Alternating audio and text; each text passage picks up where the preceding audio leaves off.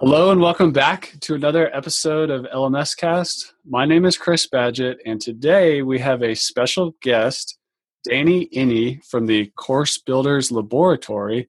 He's also the founder of Mirasee and has written an excellent book called Teach and Grow Rich. If you're an online course entrepreneur, if you're a teacher, if you're an entrepreneur, we're bringing you a really special guest today with Danny Iny. Today, we're going to get into some of the lifestyle pieces and components that come with developing your online course or your education project. And we're going to get into how to kind of stay true to your values and how those can drive you and help you get through the process of getting up and going. But first, Danny, thanks for coming on the show. Chris, it is absolutely a pleasure being here. Thank you for having me. Awesome. Well, I kind of resonate a lot with your story. We've both got young kids at home. We both care a lot about, certain values or ways we want to be in the world with, how we live, the types of people we want to surround ourselves with, the type of customers we want to work with. I've noticed that's a similarity between us in that we're very intentional about those things. Mm-hmm. So I kind of wanted to start off and focus on this values piece. Like, how do you see values? And I know it's so important to you because your company name is Mirasee. So maybe start with telling people what Mirasee is, and then let's transition that into how you approach values in your life and business. Yeah, absolutely. So Mirasee is a coined name, which means we made it up. But if you look at the roots, mira in Latinate languages means either to see or to wonder at. And to see, obviously, is to see. So it's kind of a play on wondering at what we could see, at what might be possible.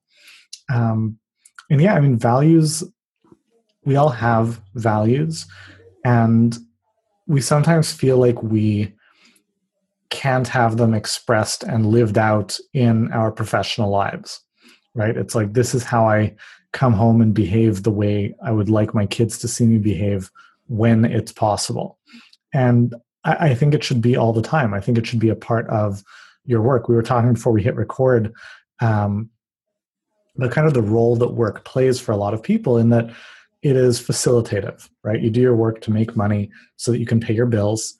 And then you can, maybe you donate some money to charity. Maybe you volunteer on the weekends. But why not create work that by its work product, by the outcomes and by the process of the way you do it, is that impact, is that expression of who you want your best self to be. I think a lot of that comes down to intentionality. And so I think that's where it all starts. Yeah, that's really cool. Focusing on values and I mean, in my experience, it's really exhausting. And I see it around in other people in the world when you're doing something and it's not like resonating at a values level.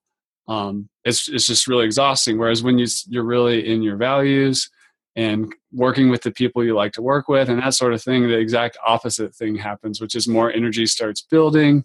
You wake up excited, things like that. So, well, there's the people listening here. There's a lot of online course creators out there. There's a lot of teachers who are trying to figure out this whole online thing.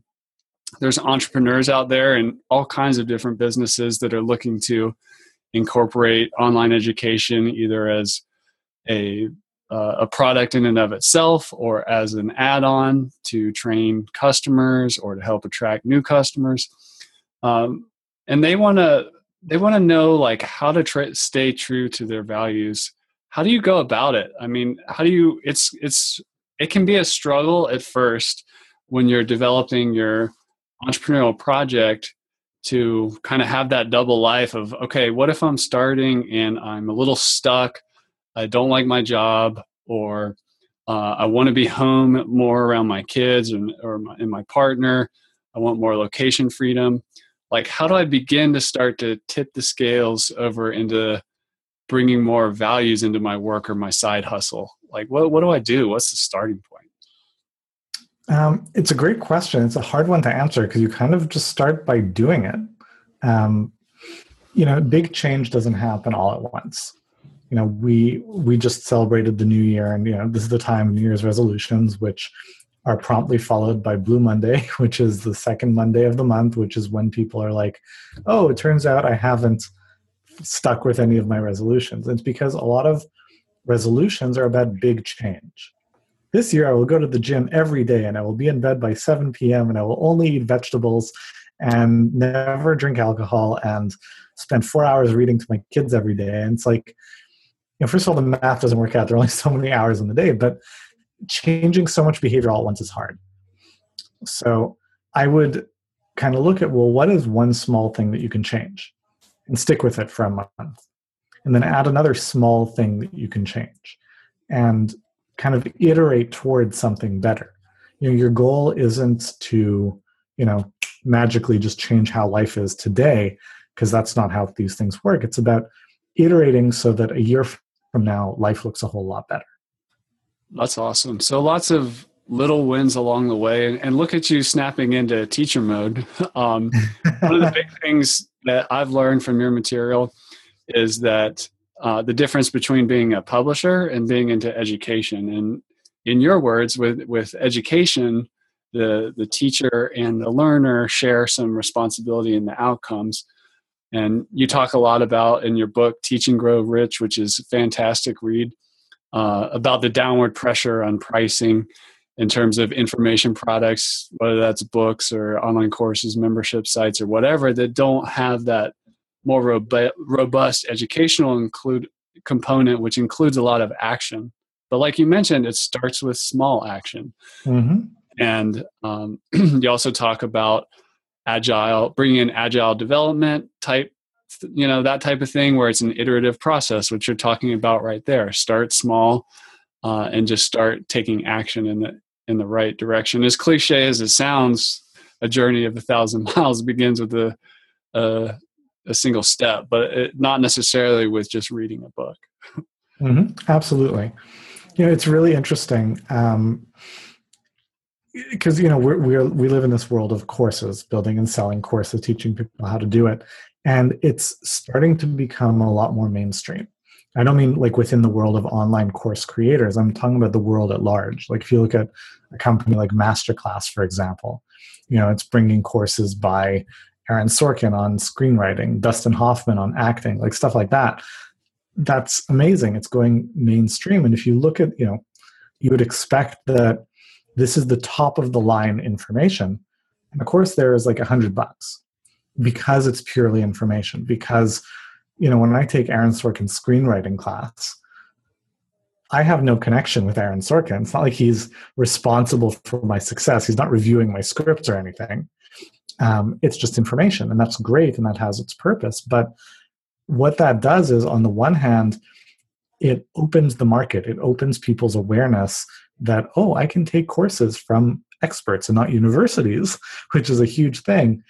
And then they're like, but where's the deep transformation? I need someone to supply that. And that's where the people who are watching this come into the picture. That's awesome. Yeah, and we talk about this a lot. We call it has different names, but one of the strategies we talk about is scaling the human touch with robotics. But there's only so much that you can do in terms of automation. And you also wisely touch on this issue in the book, Teach and Grow Rich, about what advice do you have for somebody who's trying to scale that transformation, that shared responsibility in the outcomes? What are the beginning stages of that without getting locked into the one-on-one is the only way? And an obvious one that we recommend a lot is having, weekly or monthly office hours where you can have a one-to-many component, and the conversation can be adaptive to the crowd, not just, preaching to the crowd or whatever. But how else can somebody facilitate transformation and start to try to scale that? So that is a great question. And there is a strategic answer and there's a tactical answer. Right, the tactical answer, I can talk about how, yes, you can do office hours. I have coaches that work for me that support our students, and we support them in a variety of ways, right? There's some one-on-one interaction, some office hours, a variety of these different setups. How you choose what you will do it comes down to how you conceptualize scalability, right? A lot of people think about scalability as if they're a software company, right? 1,000 more users, no big deal, right? Doesn't require any additional anything. But courses are not software, right? You're not a software company. That doesn't mean it doesn't scale. It just means it isn't going to scale like a software company. I think a much better analog is a company like Zappos, right? Great human component, great direct personal touch.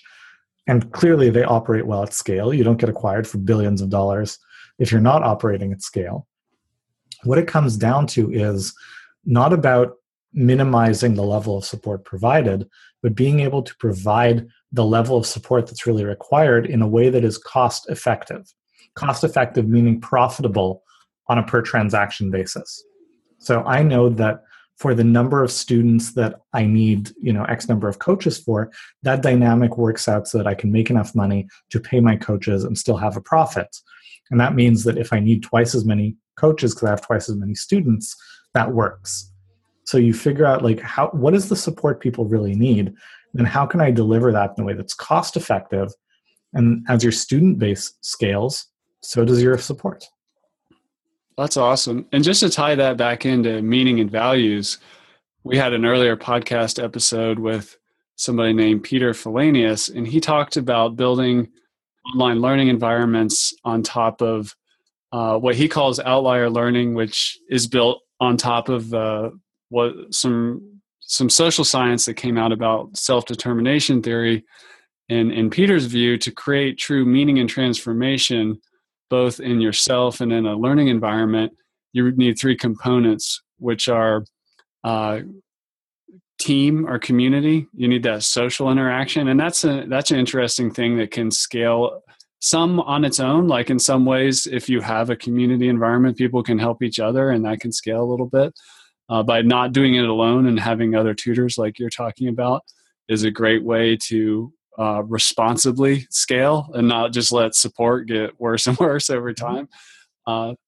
Another thing is just creating an environment of rapid learning where you get lots of little wins. And like you mentioned, the iterative process, it's all about action.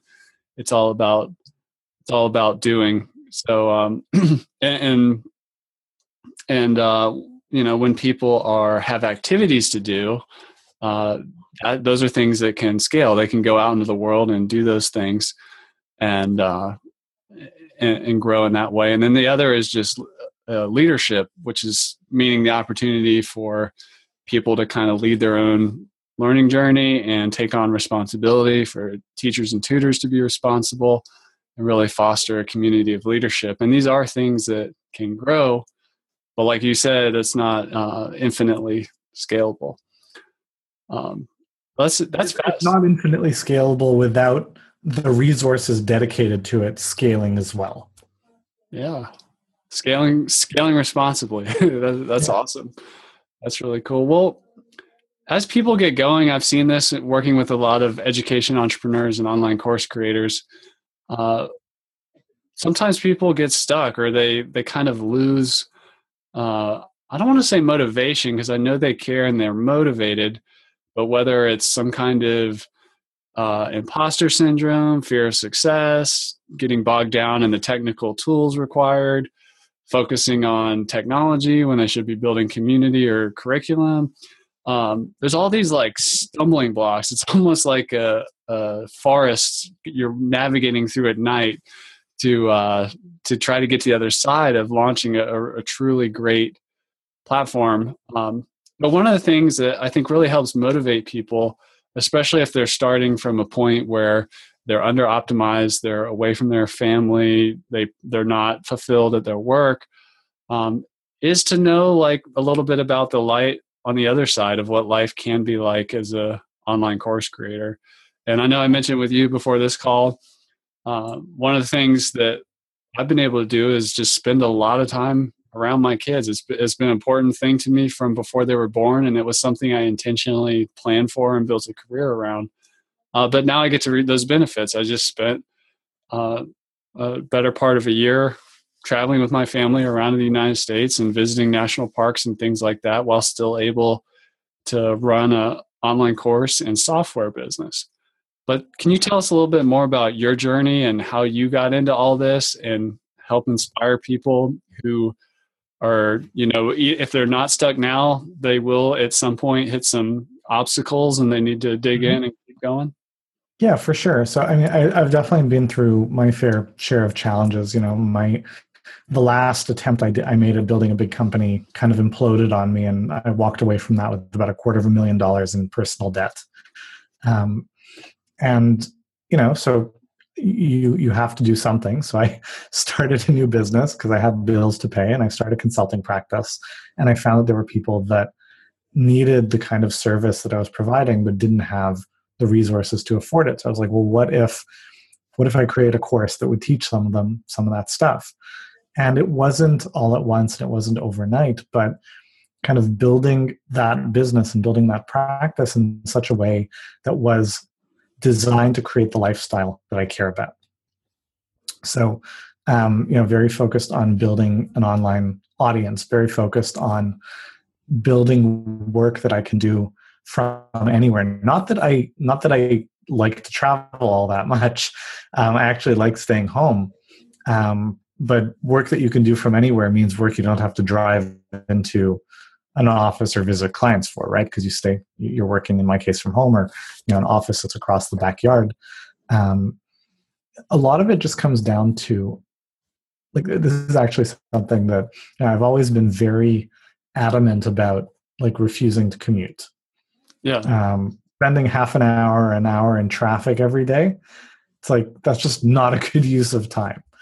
And when you can avoid that, you appear to be so much more productive because you essentially have an extra hour or two than everyone else. And if someone watching this, you have to drive through traffic, that's a shame, and that doesn't mean you can't be successful. But you want to think about, some people don't mind it. Some people love driving and listening to audiobooks. What are the things that would be the biggest wins for you, and how can you rearrange your life to make it happen? Maybe you can negotiate to work from home 1 day a week. Maybe you can, like, how much of an income would you have to supplement? How much would you have to pare down your expenses to allow you to make that leap and start investing more, growing more, right? You want to think about how you can take those first steps. But the first step to that is, you took a year and you traveled around the US in an RV with your kids. I make a point of being present with my children as much as I can. I like working close to home. I like that I work with my wife, who's my business partner. The first step to that is having a clear picture on what that perfect day lifestyle actually is for you. I think the gap for a lot of people is they don't even really know. And the way they define their perfect day is not based on what they want, but based on what they don't want. And so you end up with a lot of very adolescent, I want to travel the world and sip Mai Tais on the beach and have my own private island. And it's not really what they want. It's just the opposite of what they have now. And so they're kind of describing their dream vacation rather than their dream life. And, vacations are great, but you ideally want to design a life that you don't urgently need a vacation from. Absolutely. That's a really good point. Yeah. The concept of permanent retirement, sitting on a beach it's cool, but it's not really sustainable. Like, you get bored. You want to have fulfilling work.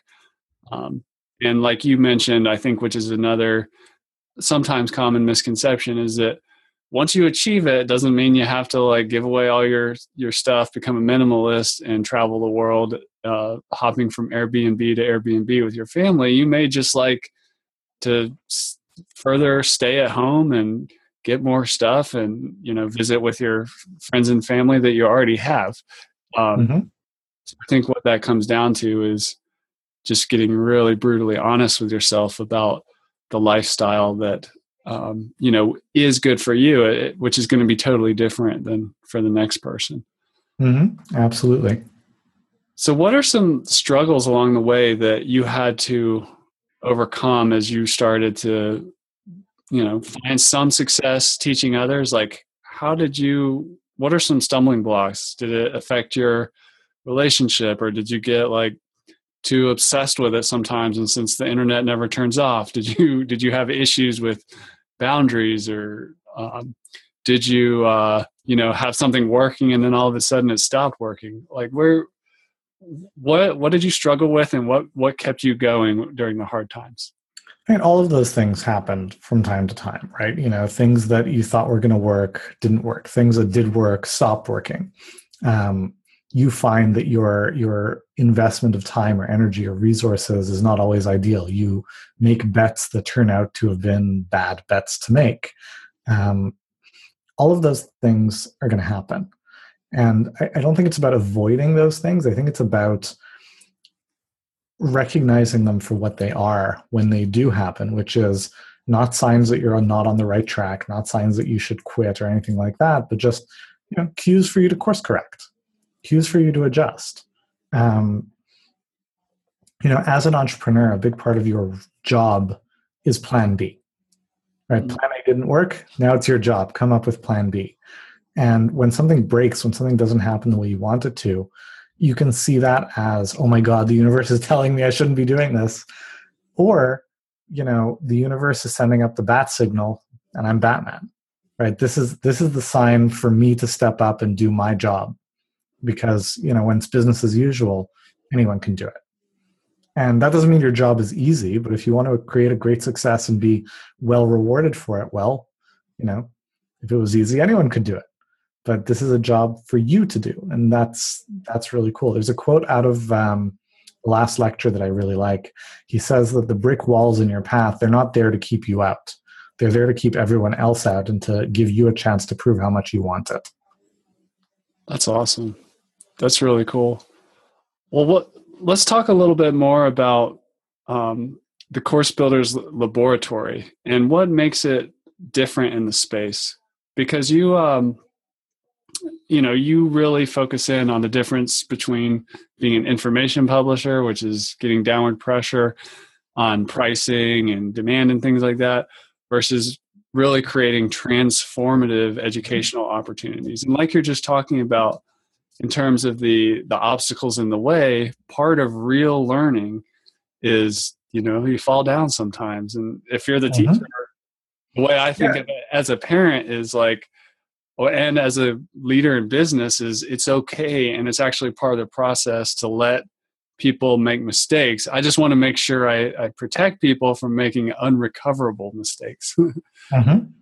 But could you support them in getting back up? Yeah. I mean, so here's how I see the Course Builders Lab as being different from a lot of the I will teach you how to build and sell a course programs out there. First of all, the support. Every student in our program gets a dedicated coach on our team. And that doesn't mean, that you can send a question and goes to a help desk in India. It's a coach that is your coach, that knows what you're doing in your business, will give you actual feedback on what you're trying to create, because we found that's what it takes for people to be successful.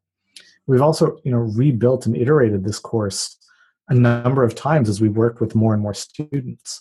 And because of that, there's a track record, right? When you look at a lot of these courses, look at their sales page.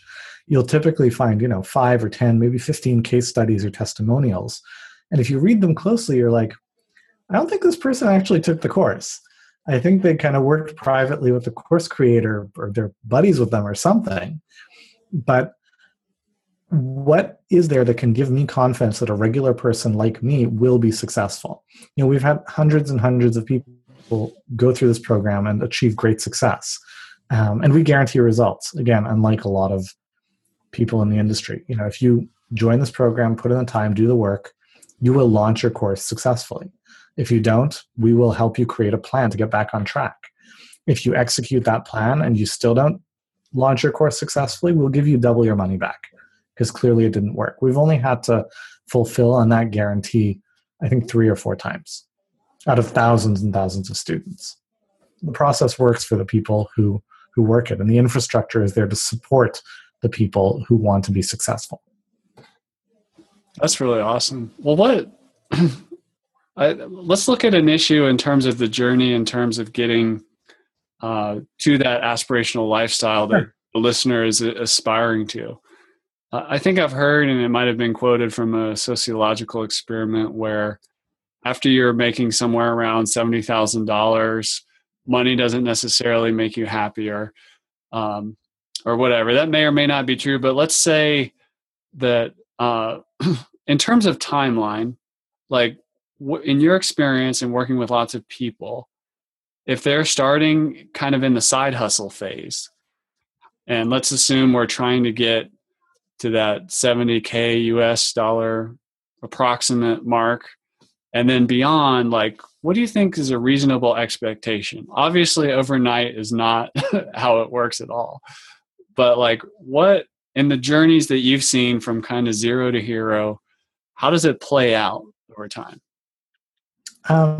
Typical, and obviously there's a lot of variation, but kind of the transition to full time, the part where you're making enough money from this endeavor that it can replace a full time income, that happens sometime in year 2. Right? It can be sooner. It can be in the first year. It can be later if you're, it can take as an infinite amount of time if you're not doing anything. But typical to be earning enough money for you to replace your income and go full time usually happens in year 2. That's really cool. And then what do you see is, after kind of replacing your income to really doing well? Like, what differentiates the people who, they're inspiring to, like, okay, I made it. I escaped or my job, or I replaced my income and I'm doing my own thing. I'm in alignment with my values. Awesome. How are people, do some people just stay there, and then some people be like, all right, let's see how far we can go and see how Absolutely. Yeah. It'll really get into 2 camps, and it comes down to what your ambitions are. Right. Something that I've learned, we just closed the year just under $4 million last year. Something that I've learned over the last few years is that it's a lot of work to grow a business. It's not a lot of work to keep a business more or less the same size that it's at. So any given year, and I face this choice every year. It's like, I could probably work 4 months out of the coming year, and we'll do, in the range of $4 million again. Or I can put in all the hours I'm going to put in because I see us growing a lot bigger, right? Everyone decides for themselves, like, at what point are they like, you know what, this is as big as I want to go. I'm happy with this. I want to invest my energies elsewhere, versus this is where I want to invest my energies because this is what I'm excited about. This is the impact I care about making. This is how I get to work with the people that I enjoy working with. But it really comes down to ambitions and how much do you want to push to grow? That's awesome. And I just want to restate that point because it's so good, which is that what Danny said is that to grow a business is really hard. It's a lot of work. To maintain it is not that much work, if you want to maintain and do a holding pattern. And one of the beautiful things about being an education entrepreneur is that you really get to embody the core purpose or role of the entrepreneur, which is creating value. And in this case, we're transforming people's lives through processes, through support, through training. And your platform can do that for somebody, and maybe then it ripples out and affects another person. You have such an opportunity to really send out those ripples of positive change or beneficial impact out in the world through online education. And really, if entrepreneurs already successful, whether they're an education entrepreneur or not, and they're at the highest levels, and they're just killing it, living large and stuff like that, it's easy to think that can happen fast, but it does take time. It does take a lot of work. And, just really focusing on that value creation and transformation is really what it's all about, and helping people get results, not just knowledge. That's one of the key things out there. So I wanted to ask you another question, just based on your experience. If people are really, wanting to pursue their values and have a working life and helping others in alignment with their values and through their trainings, at what point, let's say on that timeline of 2 years, to replace what I was doing before. How much of that before I need team members? Like, at what point does the one person show fall away? It depends a lot on how much you want to grow and how far you want to go. Yeah, it depends. I mean, you can certainly get to the point of quitting your job, for example, on your own. Doesn't mean you'll want to. You might not. You're definitely not going to grow much past, a few $100,000 a year working on your own, just because there's more that goes into it. But again, it depends a lot on your ambitions. Like, I started building a team early because I like working with people. I like that, we're stronger together than I would be on my own. Yeah. I think I've heard that there's a lot of glamorization of the solopreneur out there, Mm-hmm. but maybe that just comes from an unhealthy thing in society where people don't like the work environment that they currently work in. So they think they want to be alone, but it's actually really cool to work with great people doing amazing things who have similar values. Absolutely. It's the same kind of, positioning the win scenario against your current scenario. So if you're working with people you hate, then it's like, I don't want to have a boss. I don't want to have employees. I don't want to have anyone at all. But it's like, that's why not just have better people and work with them in a better way? Yeah, absolutely. And that's, as we talk about the aspirational lifestyle and you're thinking about the hammock with the laptop on the beach, being alone on the beach with everything fully automated and no relationships, working relationships around you, it may not be what you want. So spend a lot of time really thinking about that. And for a lot of people, I see, just thinking back to childhood is a good way to kind of rediscover like where things started to change, or where, responsibility perhaps overtook alignment with values and that kind of thing. So, well, Danny, where can people find out more about what you've got going on? I highly recommend everybody listening check out the Teach and Grow Rich book. And Danny, anything Danny's doing, whether he's launching something or just putting out content, it is incredible. It's deep. It's not topical. It's based on like real world results and case studies. And it's just such high quality and refreshing that I just want to acknowledge you for that, and encourage the listener to put Danny on the short list of people to watch, people to follow, and people to learn from. But where can people go to find out more? Chris, thank you. You're very kind. Best place to find Teach and Grow Rich is Amazon, because that's where people buy books. Other than that, I mean, my website for my company is Mirasee, Mirasee.com. And we periodically open the Course Builders Laboratory to new students. And if you're interested in that at a time when we're doing that, then I would love to have you join us. And Chris, you're going to be sharing a little bit of information about that as well, so everyone can watch their inboxes. And if you're watching this video, then you'll hear from Chris when that happens. Absolutely. Well, thank you for coming on the show, Danny. And to you out there listening, I just want to encourage you to spend a little time reflecting on your values, spend a little bit of time thinking about your ideal future kind of in great detail, and let that guide you and motivate you as you make the transition to becoming an education entrepreneur. Absolutely. Thank you again for having me, Chris. This has been awesome. Thanks, Danny.